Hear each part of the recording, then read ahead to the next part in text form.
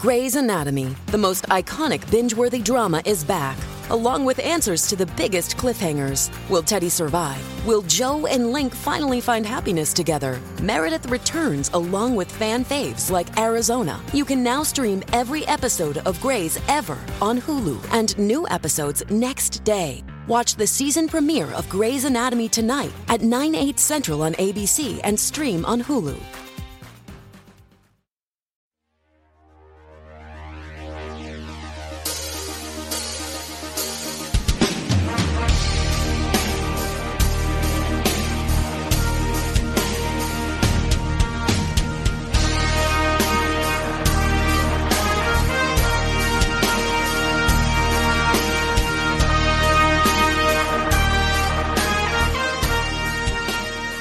Greetings, dear listeners. This is Jonah Goldberg, host of the Remnant Podcast. This week's episode is brought to you by our friends at Untuck It and a new advertiser or sponsor, Earnest. And more about both of those in a little bit. So, I think I've told this story before on this podcast, but there's an apocryphal tale, possibly apocryphal tale, about how Winston Churchill was walking around in the his room when he was staying at the White House with FDR, and he was ruminating about something, as he was wont to do. And as he's walking around, pacing around, he didn't notice that his bathrobe had slipped off, and he was just walking around naked when FDR and an aide, I guess, opened the door suddenly, and there was Churchill standing completely naked. And the story goes that rather than undignifiedly jumping behind a chair or hiding, Churchill stood bolt upright and just simply said, "Mr. President, the Prime Minister of England has nothing to hide from the President of the United States." And so in the similar interest of full disclosure, we have no guest today. I am running ragged. I just have our trusty sidekick. What is it that Gallagher called wants us to call this thing? Jogo and Jackie Butts. Jogo and Butts, right? That's the He said Jackie Butts. Did he say Jackie Butts? That's too feminizing, I think, for you. But anyway, tell that to Jackie Gleason. Fair enough. Or Jackie Onassis. It does. Do you have some sort of conspiracy theory about her actual gender identity to reveal to us? No, I don't. Okay. I don't know. As Jack can attest, I don't quite feel like $1 million. I feel more like 1 million Venezuelan bolivars. I am recovering. I'm much better than I was yesterday. I rode back up on the Acela from New York City, and I discovered that the best way to keep someone from sitting next to you in a crowded train car, in the quiet car on the Acela, is to sweat profusely while coughing constantly and looking generally like Doc Holliday from Tombstone.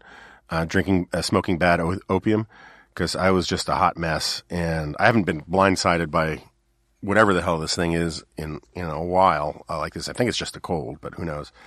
And so I'm a hot mess and kind of incoherent from all the rich cocktail of cold medicine I've been taking. Normally I don't mix that stuff. I was on Fox News earlier this week and on Newsroom. And I must have used the cough button 5-6 times, and which silences your microphone. But it was still so obvious that I shouldn't be on TV that it became sort of a running joke of the panel. And so anyway, but we wanted to stay to our schedule of doing 2 podcasts a week. What this means for the next podcast, I have no idea.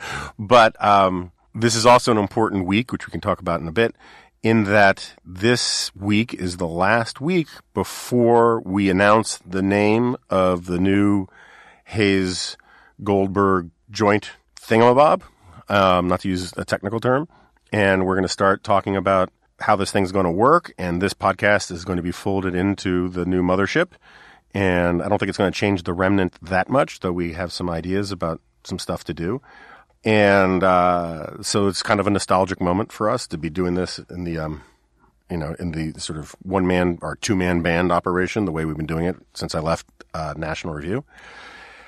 And so, do we want to talk about impeachment for a bit? People liked my impeachment rant. or my Ukraine rant, which wasn't an impeachment rant yet at the time. Well, what's new? What's new to discuss? Congress is in recess, so this is not apparently as urgent as we thought if Congress just left. So, and what else has happened other than Trump just saying or doing things? Did you watch his press conference with the Finnish guy? No, I don't really watch TV. So I listened to it in the car, and it's kind of fascinating, right? President Trump is still clinging to this idea that the phone call wasn't only... Look, they're smart, reasonable people. Some friends of mine at National Review think that the transcript, quote-unquote transcript, of that conversation isn't nearly as damning as some think. They think that even if it is bad or deplorable or poor judgment, it's not impeachable or it shouldn't be impeached. Those are all reasonable positions. Only crazy people think that conversation was perfect, which is what Donald Trump keeps calling it. He says it's perfect. It was beautiful. There's not a thing wrong with it. Even if there wasn't a thing wrong with it, one wouldn't, while compiling a list of the 10 greatest conversations in all time, call that conversation perfect. Well, yeah, because there would be 10 episodes of The Remnant at the top of that list. So. And then also maybe some of the colloquies between, Plato or Aristotle or Socrates, but, there's that. But anyway. Those weren't phone calls, unless you hold to the Silurian hypothesis. Oh, that's right. So, this podcast isn't a phone call either. Although a couple of them have been. Anyway, and so what was really kind of interesting in his rant was how desperate he is to make it sound. He keep saying, the only people who have a problem with that phone call are the people who haven't read it. Right. And he keeps insisting that the transcript is verbatim, which it's not. It actually says it's not verbatim at the top of the page. And he really wants to plant the seed of a thought in people's heads that the objection to the conversation that he had is based upon Adam Schiff's idiotic decision to make up an entire conversation and read it in that hearing. And I think that was, I'm not a fan of Schiff's. He's a partisan hack. He does have a gift of sounding very serious while just using partisan talking points, and he shouldn't have done what he did. But the person who made that statement famous is Donald Trump, because he won't let go of it. And, he says it was treasonous, or he suggests it was treasonous. He suggests it was illegal. He suggests he should resign for it.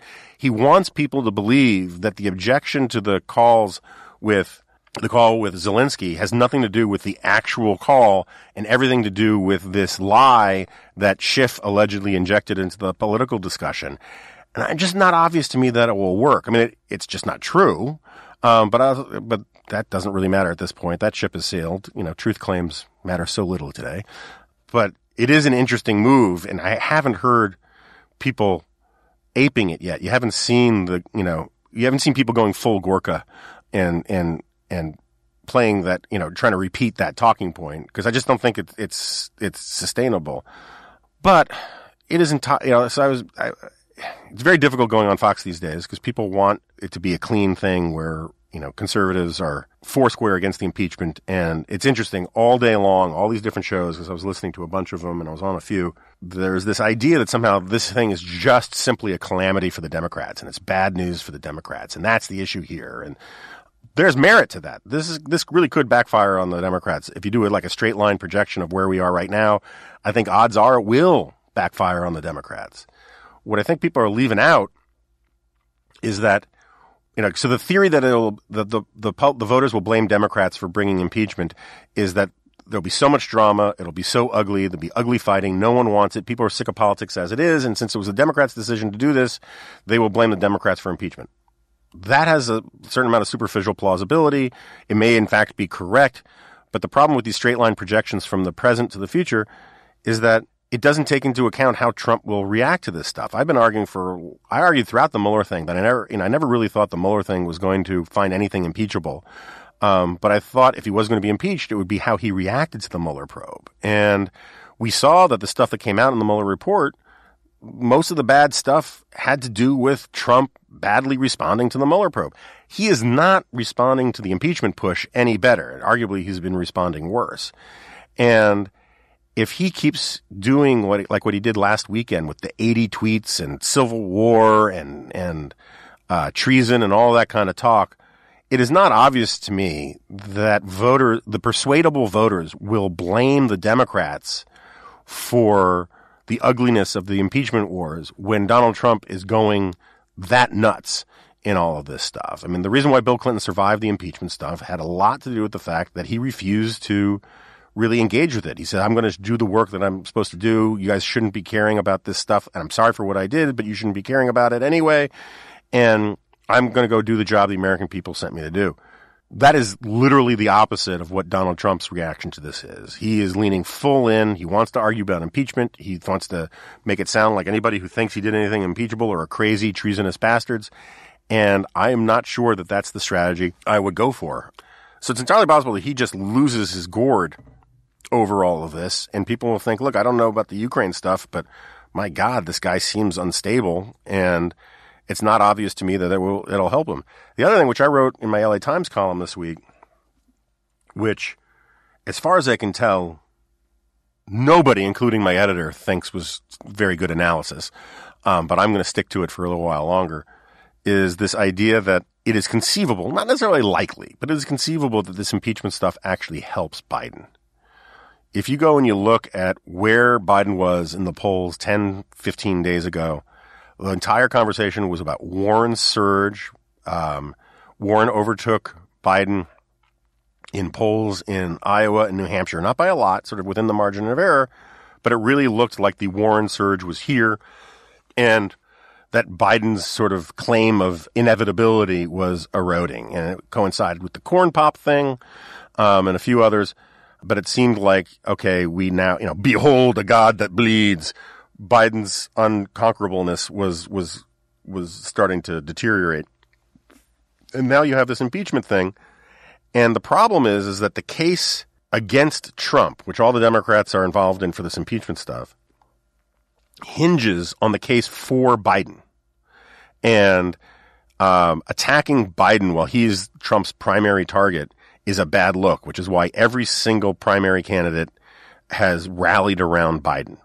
And in an era of negative partisanship where you actually gain support from your own side, the more the other side attacks you, right? That is what Alexandria Ocasio-Cortez learned from Trump, is that in this era of polarization, and Sass and I talked about this on this podcast, I've written a bunch of columns about this, in an area of where of the negative partisanship, the greatest thing that can happen to you is for the people that your own side hates the most to attack you, because then they rally to your side. So people forget in, the beginning of this year, Nancy Pelosi was trying really, really hard to marginalize and sideline AOC and the Squad. And then Trump went after Ilhan Omar or the Squad. I can't remember what exactly was that they said, but it was something he said, but it was something sort of ad hominem and nasty. I'm not saying it wasn't true. I just don't remember what it was. And all of a sudden, Pelosi and everybody had to fall in line, because the last thing you can do with the Democratic base is provide aid and comfort to Trump's attacks on one of your own tribe. And that dynamic explains to a certain extent why Bernie Sanders in 2016 threw Hillary a lifeline by saying, I'm sick and tired of hearing about your damn emails. Like, he just made it a non-issue for the left-wing base of the party, which I think was a tactical, catastrophe for Sanders. So anyway, my point is that these forces of negative partisanship could actually have the unintended consequence of bolstering Biden at the precise moment where it looked like he was faltering. He could still end up blowing it all because he just seems to have lost a step, but it would be one of these great sort of ironies, is that this by my lights, obvious effort to diminish and muddy up the guy who was beating Trump in the polls the most could have backfired and actually helped the guy who was, hurting Trump the most in the polls. That's the way this timeline seems to play out time and time again, is that everyone runs right into the thing that's impossible. So I don't know. I don't know. You don't like talking about timelines now. No. I just don't think, look, what you're talking about, let's go back to what happened with Bernie. I'm sick and tired of hearing about your damn emails. Like, okay, that became not an issue in the Democratic primary, but I mean, it wasn't. It became. It didn't really make the race. It didn't like force everyone to. It didn't make Hillary the runaway favorite. I would have to look and see. I don't know when. I don't remember when exactly Bernie said that, but he still won the New Hampshire primary handily. Like he still was the thorn in Hillary's side for the rest of that race. He was, yeah. And like the making all of Biden's competitors making this rallying to him on this specific issue may just neutralize it in the primary, but it's not like Biden was having different problems before this emerged, and like Warren's trajectory was real before this came into the news. So, No, I agree with that. I mean, the test will be in the next debate to see if anybody goes for the jugular with Biden. It also, I could be completely disproved by these fundraising numbers, which the Biden campaign says it won't release until October 15. There's a lot of speculation out there that donors are running scared from Biden because of all of this stuff, which would undermine my case. And if he comes out with a really low number, that would suggest that this negative partisanship rally around the target of the enemy thing isn't applying to Biden. There's some other methodological issues. It's like Biden hasn't really relied on small donors the way Bernie has. Maybe he doesn't have the infrastructure for it to actually capitalize on these attacks. Maybe they're just using bad strategy. Biden keeps downplaying all of this stuff rather than at least effectively saying, you're either with me or you're with Trump in this stuff. But you might be right. And Sanders the Sanders' surge came mostly at the expense of Bernie, if you look at the numbers. Wait, you mean Warren's? Warren's. And it's also, I also think that literally all of de Blasio's supporters went to Warren, but since he never polled outside the margin of error of 0, it's an unprovable thing. But, look, you may be right. I could be wrong. But that seems to be more consistent with the trends of the last couple of years. And when you hear Kamala Harris saying, leave Joe Biden alone, when you hear Cory Booker go on, I think it was Meet the Press, saying, Joe Biden's a statesman, it'll be interesting to see in the debate whether these guys still think it's in their interest to take Biden down a peg or whether they all start turning on Warren, who is clearly the bigger threat to everybody but Biden. I think it's more like you can't do that to our pledges, only we can do that to our pledges. Maybe. Trump can't criticize Biden, but we can. So the other thing about this, sort of problem with the straight line projection analysis that's all over the place is this tendency to think that the fact patterns won't change. I think we're in a really bad place where we're talking about declassifying or putting out there private conversations between the president and foreign leaders. I think that is an objectively bad thing. I think that the decision, I'm still kind of baffled by the decision to release this whistleblower thing and the transcript, because it kind of feels to me like they certainly thought that the transcript would help Trump more than it did.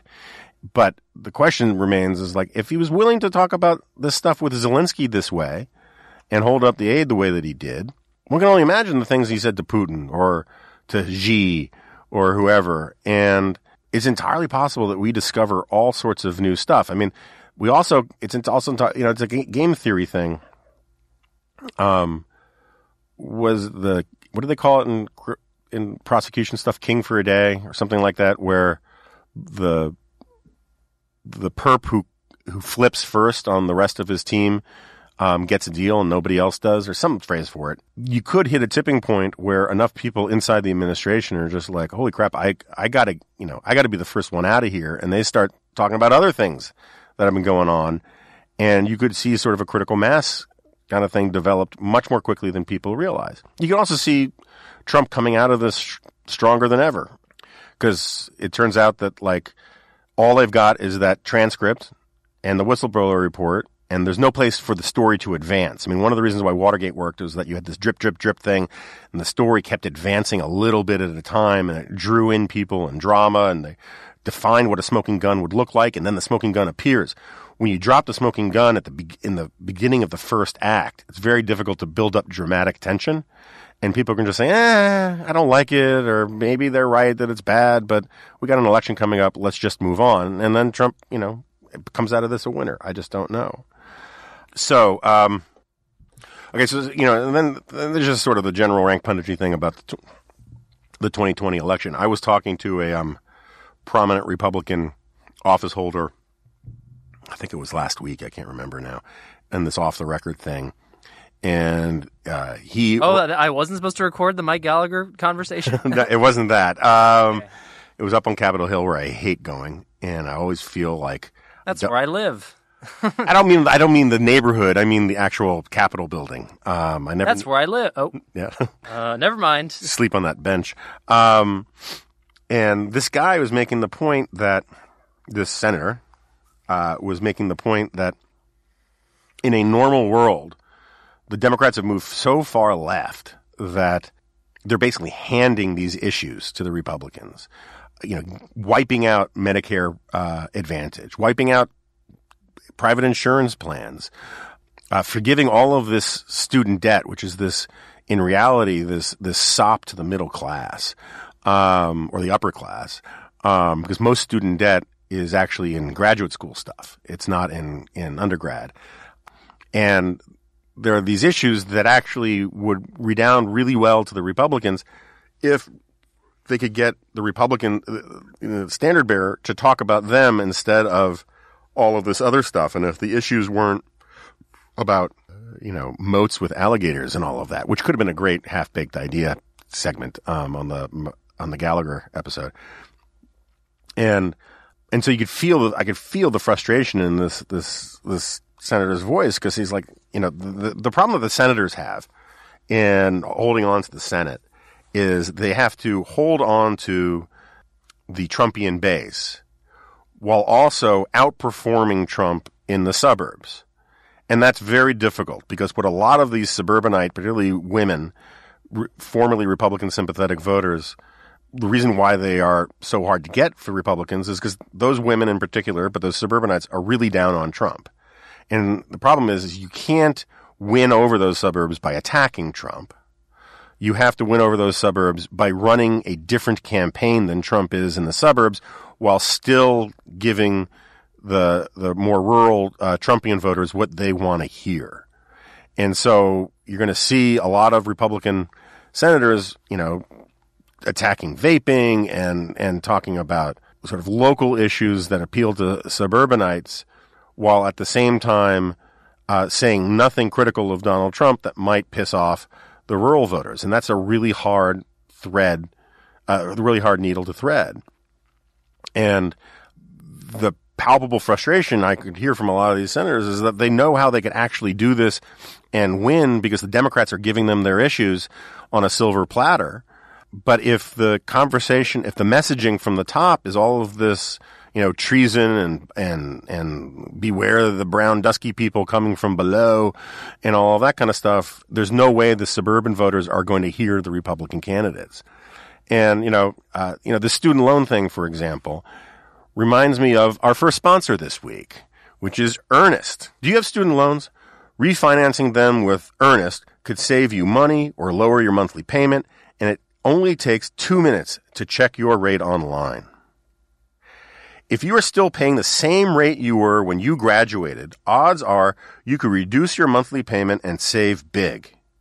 If you have refinanced before, with today's low rate environment, most people can save by refinancing again. Earnest is the easiest way to refinance your student loans, saving you time and money. Checking your new rate is fast and easy. To start, complete a few questions online. It only takes about 2 minutes, and you'll get a personalized rate estimate, all without affecting your credit score. If you qualify, Earnest offers customizable loans, terms, and fees. You can even combine private and federal loans. Imagine having only one single monthly payment with one low rate. Already refinanced a loan? No problem. You can still be eligible to lower your interest rate again. Plus, the internet loves Earnest's customer service. They're rated 9.4 out of 10 on Trustpilot, so you'll always get the support you need. So start saving today. Our listeners get a $100 cash bonus when you refinance a student loan at earnest.com/dingo. That's $100 cash bonus when you refinance a student loan at earnest.com/dingo. Go to earnest.com/DINGO today. Terms and conditions apply. So, maybe story time now. I was up in the Adirondacks at an undisclosed location last weekend with my wife, and we were driving back to D.C., and we stopped right before after driving for a couple hours. It is hard to get back from up there. After driving for a couple hours, I just want to keep the location of this a little shrouded in mystery. Were you at that place where the thing happens with the people? Project Montauk? What's that? Look it up. Okay. It's like Dharma? The Dharma Initiative? Look it up. Okay. I hope you didn't tell our listeners to look up something really horrible, but... No, it's fine. Just standard conspiracy theory stuff. Okay. So, we were driving, and we were about to get on the interstate. It was really beautiful up there with all the foliage and whatnot. And we saw a road sign that said, coming up, Italian sausage, kielbasa, all the stuff that, you know. This is on a road sign? It was a handmade thing saying, you know, like when you see farm stands, they'll put signs like a mile up. Not like a green interstate, like. No. Sausage, 5 miles.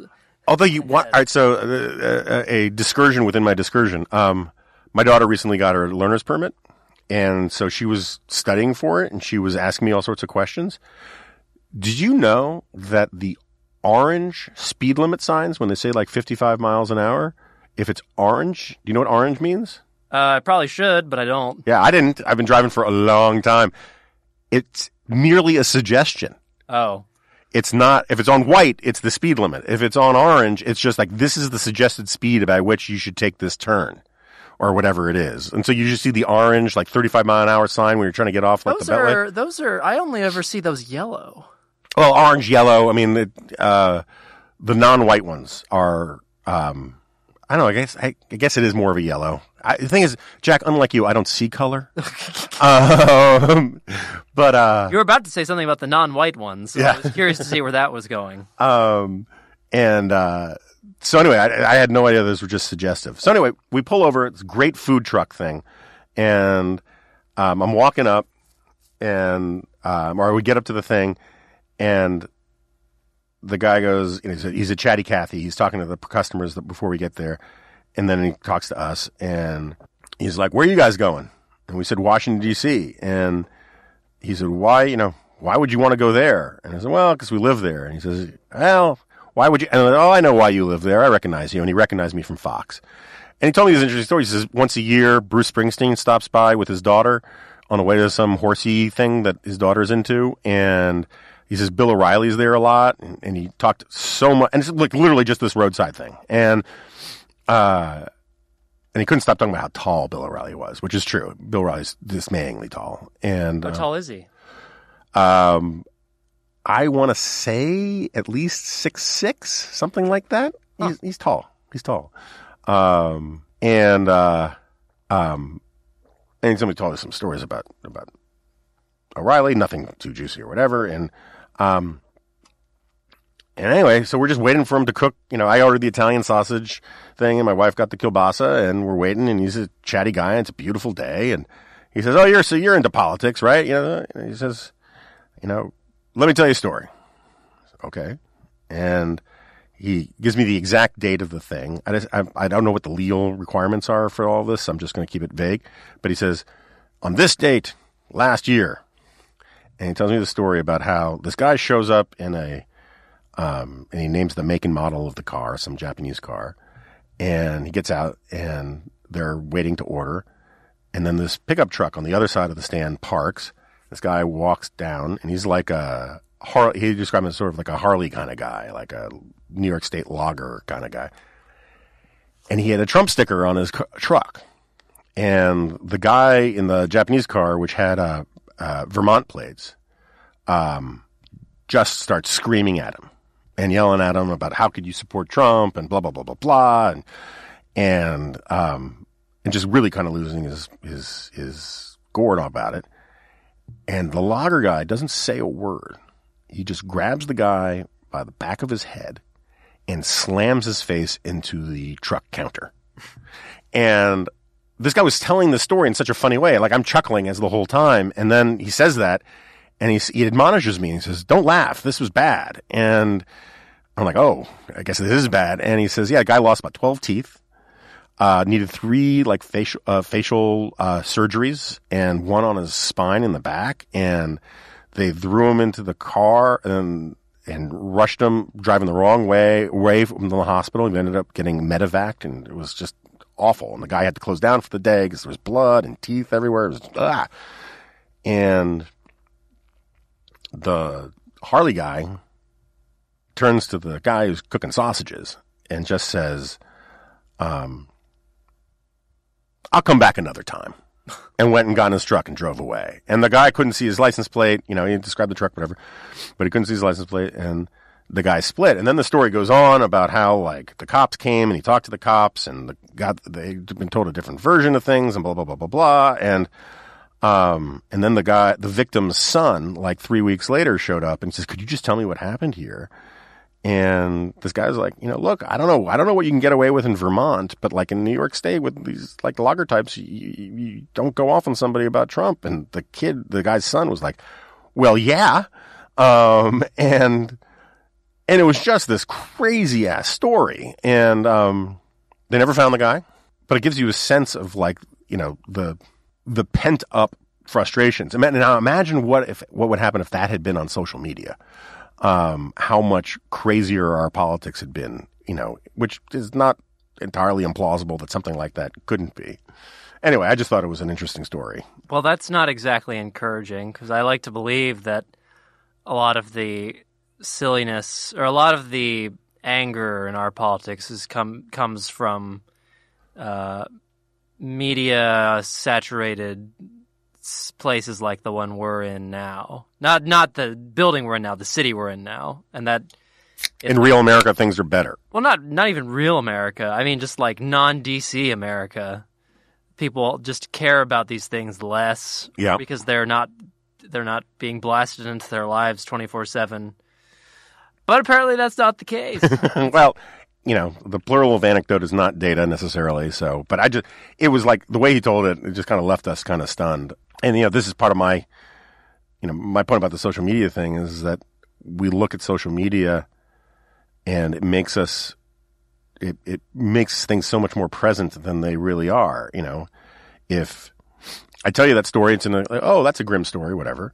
If it had been like the Covington kids and it had been really captured on a couple iPhones all the way through, you would have all of these, you know, the Civil War is coming people blowing it into much greater importance than it was. Instead, it was just like this the equivalent of a stupid bar fight, a very one-sided stupid bar fight. But as time goes by, more and more of these things are going to be captured on some sort of video. They're going to be posted to the web, and they're going to make things even, you know, more fraught than they currently are. The need for a Butlerian jihad is becoming more present every day. Yeah, for listeners who don't know, that's a Dune reference. Not a reference to my personal jihad. That's actually where I learned the word jihad was from Dune. Did you also learn the word major domo from Dune? I might have. Because that's in God Emperor of Dune. Yeah. I remember years ago when I worked for Wattenberg, Ben brought me to Jack Kemp's office. We were doing a documentary, and Kemp was next to me in the buffet line, you know, for this little lunch that we were having. And he's like, so what do you do? And I said, well, I'm sort of like Ben Wattenberg's major domo. And he's like, major domo. That's a great word. And that was about the extent of my interaction with Jack Kemp, at least for another 5 years. So, getting back to the punditry a little bit, you know, I have to be a little careful because I'm a Fox News contributor, and forget being quote unquote colleagues with some of these people. Some of them are my friends and whatnot. Some of them aren't. But it was interesting being in New York and being on, these daytime shows on Fox, which I haven't been doing a lot of late, for some of the obvious reasons. And, it's funny. I will defend the Fox News side against CNN and MSNBC. This is not necessarily to say that I like everything that's on the Fox News side. I am a passionate defender of Brett Baier and Chris Wallace, who I think try really, really hard to do it right.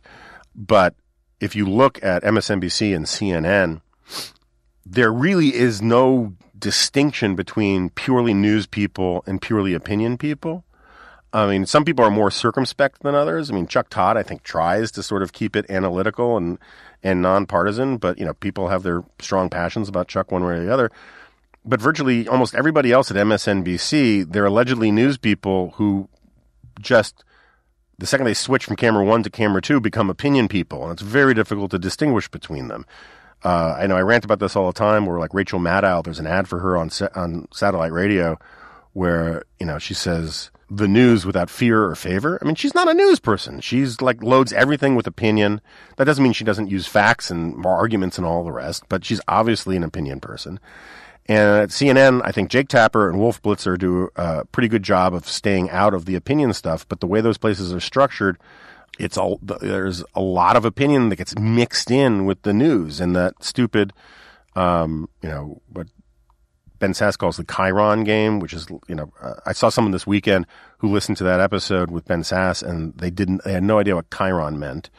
And it's just the text on the lower part of the screen. But CNN plays a lot of games with merging opinion and journalism. And Fox has done a better job than people give it credit for trying to keep these distinctions alive. And so anyway, I had this frustration where what I've been noticing on the daytime news side is they will take quotes from the evening opinion people and treat them as if they're news. And so I was on Newsroom this week, and they take a long video clip of Laura Ingraham talking about how the way to understand this impeachment stuff is that the Democrats are terrified that the investigation into the investigators is about to come out, and they're trying to distract from that, and they know that Bill Barr is going to find all of this stuff and blah, blah, blah, blah, blah. Whether you think that's a defensible opinion or not, Laura's a smart person, and I mean, I think she's wrong about that, but it's not an insane opinion. I just think she's wrong. It's not news, right? It's not a congressman or a senator or a politician saying something. It's a clip from an evening opinion show. And I've noticed it more and more is that the way I think Fox gets in, blurs these distinctions, is they don't have their news anchors do a lot of opinion stuff, but they sort of name check and key off of the opinion stuff and treat it as if it has more credibility or authority or gravitas than it deserves. And, you see more and more clips from Hannity as if they are newsmaker segments, and sometimes technically they are. Jim Jordan was on the other night. Jim Jordan, if you don't know, is the guy who virtually never wears jackets because he was a former wrestler. He's the guy that Mike Gallagher was afraid to fight. But Jim Jordan is also, I'm sorry to say, he's become just a straight up partisan hack in the way he talks about stuff. If you get a chance to watch from last Sunday, the Jake Tapper interview with Jordan, I mean, he was just a smear merchant who just kept eliding facts that he knows to be true with things that he knows not to be true. And it's embarrassing. I mean, it's just embarrassing to see all of that stuff being treated as if it's very, very serious. All the stuff about Biden being corrupt, as Donald Trump says, he's just totally crooked, is based on a garbage story. Hunter Biden may be corrupt. Hunter Biden certainly is ethically challenged. Biden was clearly ethically in the wrong about the appearances of firing that prosecutor, given what Hunter Biden was doing. But there's zero evidence that Biden stopped an investigation into his son. Oh, and that brings me, so that made me think of this. So Tucker Carlson gets this photo of the Bidens and this other guy playing golf. And this was supposed to be like the smoking gun that proved that Biden was a liar when he said that he never spoke to his son about the Burisma stuff. And it turned out that photo was kind of BS. Turns out the guy who was also at Burisma was at Burisma who joined Burisma at the same time that Hunter did, and that Hunter and that guy had been friends for years. But the news side takes these things that are put into the bloodstream by the opinion side, and they treat them as if they're advancing the story. And I guarantee that nobody on the news side vetted that photo. Nobody on the news side, sort of ran down the story and the facts behind it before Tucker put it out there. And then once Tucker put it out there, that made it news enough that the news side can say, well, we're just reporting on the news because Tucker put it out there. And then Trump tweets it out and becomes a thing, even though the thing it is symbolic of what is probably, at least a distortion, if not a straight up lie. And that to me is a real problem. But I want to say about what made me think of all of this was we were talking about Jack Kemp, and that made me think of Jim Jordan because both of those guys hated to wear jackets, and they loved to go around wearing these crisp, tucked-in shirts that show their physique. Because they were both very fit. Well, Jim Jordan is, and Jack Kemp was. They're very fit men. He was, but I got to say, Jack Kemp would look just fine in a shirt that was untucked, particularly a shirt from Untuck It. Ever wonder why traditional button-ups look so long and baggy? That's because they were never meant to be worn that way. Untuck It shirts were specifically designed to be worn untucked. Have you been frustrated with shirt buying in the past?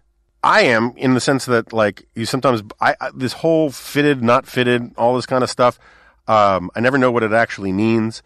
And Untuck It, you know what you're going to get. The sizing makes sense. It's intuitive. And when you get it, it's comfortable. It looks like you haven't, that you're not just wearing some old shirt that you had lying around that isn't a dress shirt anymore, or you don't care about how you look. It looks like you meant to do that, in effect. And that's what the whole point of Untuck It is.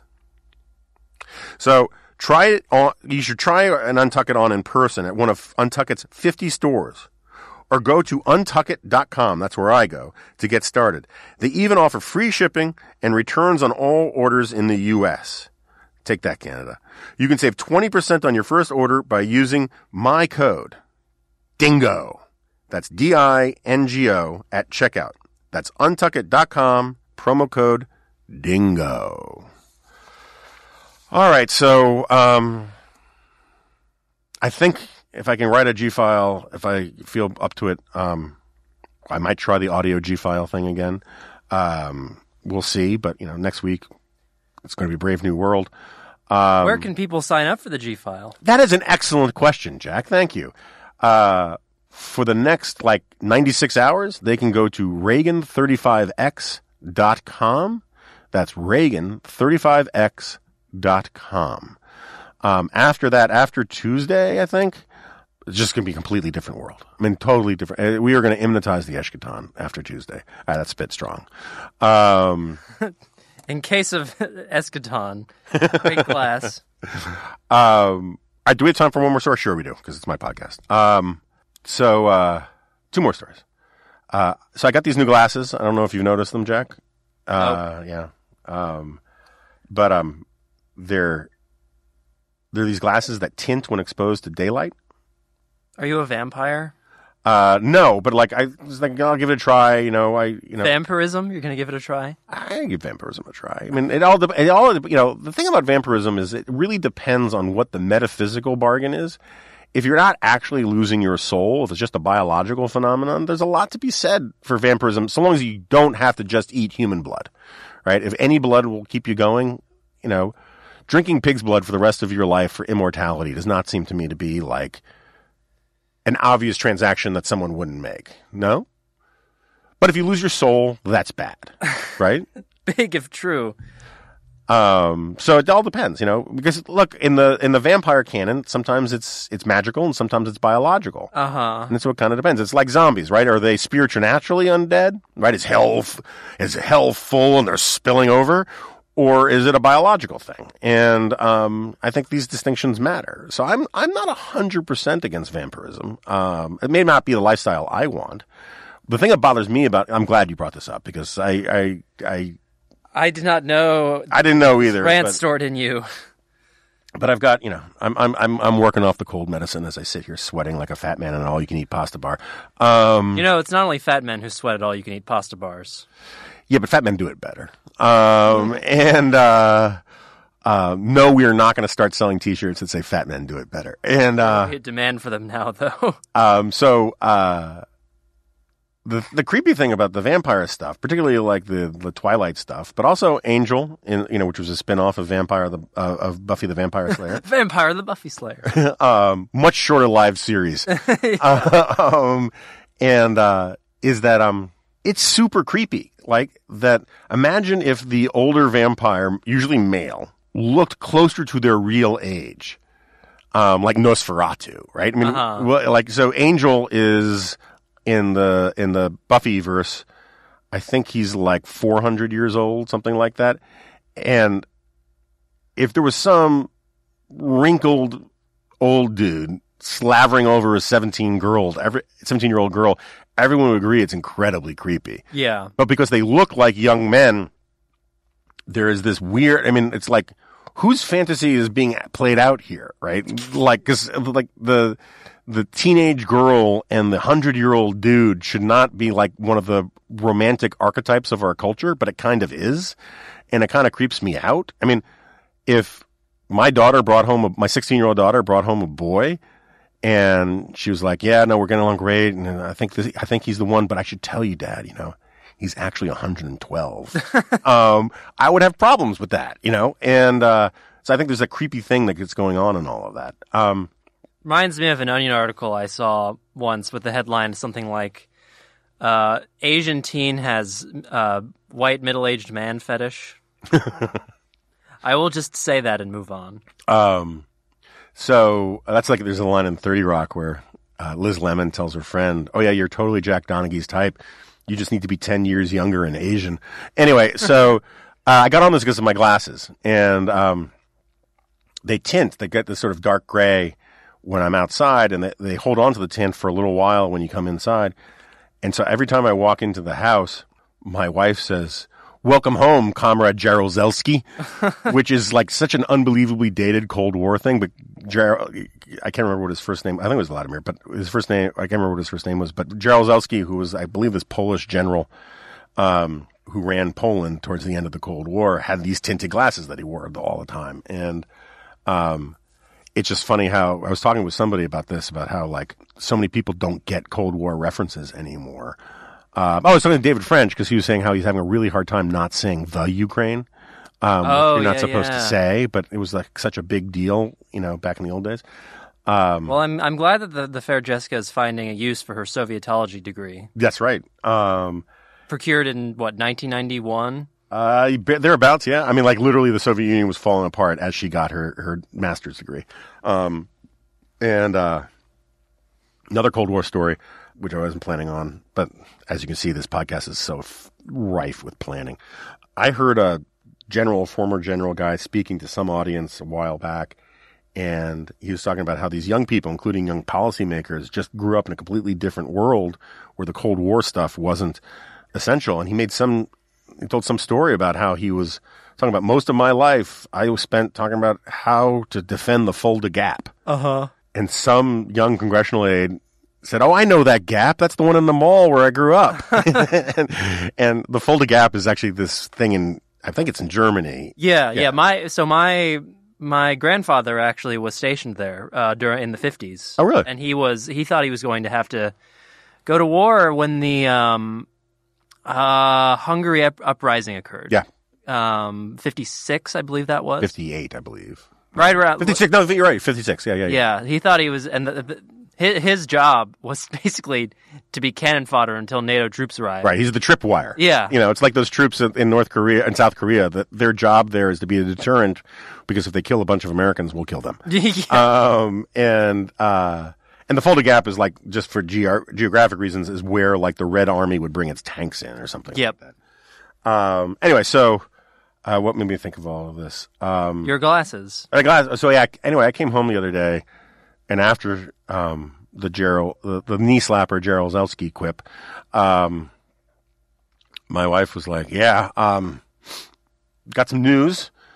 Just heard that my brother crashed his plane in Alaska, and true story. He's okay. He's alive, but it was pretty scary. My second oldest brother-in-law, Rudy." They all have these cabins that you can only either get to by what we in the lower 48 call snowmobiles, but you do not call them snowmobiles in Alaska. They're snow machines in Alaska. Snow machines in the lower 48 are things that make snow, which I think is more intuitive. But that's just what it is. And if you say snow machine in Alaska, they're like, why would you have a machine that makes snow? So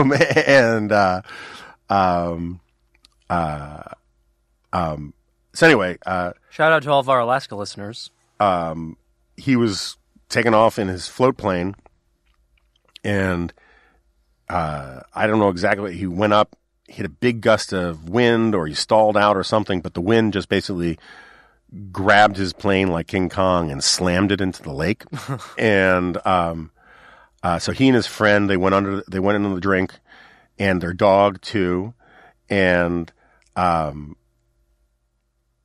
he found himself, having to unbuckle and climb out of the plane. He and his buddy make it out, and they swim to this island in the middle of the lake. And because he's a smoker, he had a lighter with him, and so he's stuck. It's not freezing, but it's cold and it's windy, obviously. And they're soaking wet, and they're on this island. They build a fire, and they have he still has his phone on him, which wasn't ruined. But the problem is that cell service out there is just intermittent. And he had to wait about 8 hours before he got one bar that was reliable enough to call friends or family. And they just sat there shivering on this lake, lucky to be alive. And then at one moment, the wind died down enough for them to hear barking. And it turned out that the dog survived too, but unlike Rudy and his friend, he had the good sense to swim for the other shore by the cabin. and he was pissed.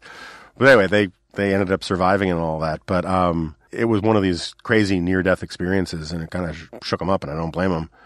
I've actually had the training to how to survive a water crash. I did a piece for NR years ago about the offshore oil boom, and unfortunately it came out about 3 months. It was called The Beauty of Offshore Oil Drilling or something like that. And then 3 months later, the BP oil spill happened, and that was not convenient. But in order to get insurance clearance to go onto this oil thing in the you can tell I remember all the technical terms. I really am becoming like Homer, where he says, "Pass thing, scoop food with," and Marge says, "You mean a spoon, homie?" The oil platform, in order to get clearance as a civilian onto it, you had to take this day of training. And one of the things I had to do was, with these other journalists, including William Lajeunesse from Fox, is in Houston, there's this company that does this where you get in, they have the real fuselage of a helicopter, and they have it on tracks, and they slam it into an Olympic-sized swimming pool. And you go in, and the thing flips over, and you have to learn how to get out of every one of the seats and get out in time. And basically it boils down to follow the bubbles, because you'll get disoriented about which way is up. And particularly if you're like concussed. And the thing is, you follow the bubbles, and that way you know which way is up. I always kind of felt I would still know which way is up, but who knows. But it was a great class. I learned all this stuff about how to jump off an oil platform, the best way to do it, to avoid biting off your tongue and splitting your legs like a wishbone. I learned how to make survival flotation devices out of natural fiber T-shirts. So I got my survival training badge with me. But other than that, I have nothing more to add. So I'm sorry for the rambling and discursive podcast this week. Everything is about to get much more shipshape, particularly if I get healthier. We have, hopefully soon, we're going to have Rich Lowry on, where Rich and I are going to go hammer and tongs on the issue of nationalism. And I'll leave all the predictions for the exciting announcements to the second podcast if I manage to end up doing it. But please keep listening. I promise we're going to have a whole bunch of exciting stuff coming, and I'm really grateful to the loyal fans of the G-File and the Remnant who stuck with me for these last few months when I was basically self-employed after leaving NR, and exciting things are coming. Jack, is there anything else that we need to be talking about? I mean, I could make all sorts of suggestions, but I understand. They can wait for a later time. All right, so sign up for the G-File and for announcements about the new thing at Reagan35x.com. Talk to us on Twitter at Jonah Remnant, and I'll see you next time. Know Your Wellness Podcast.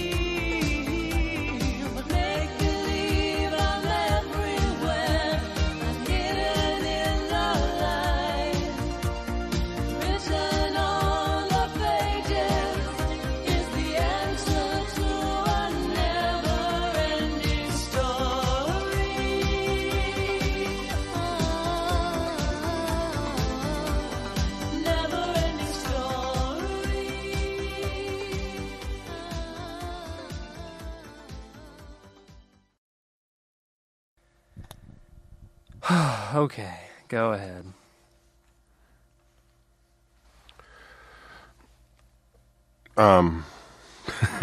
Sorry.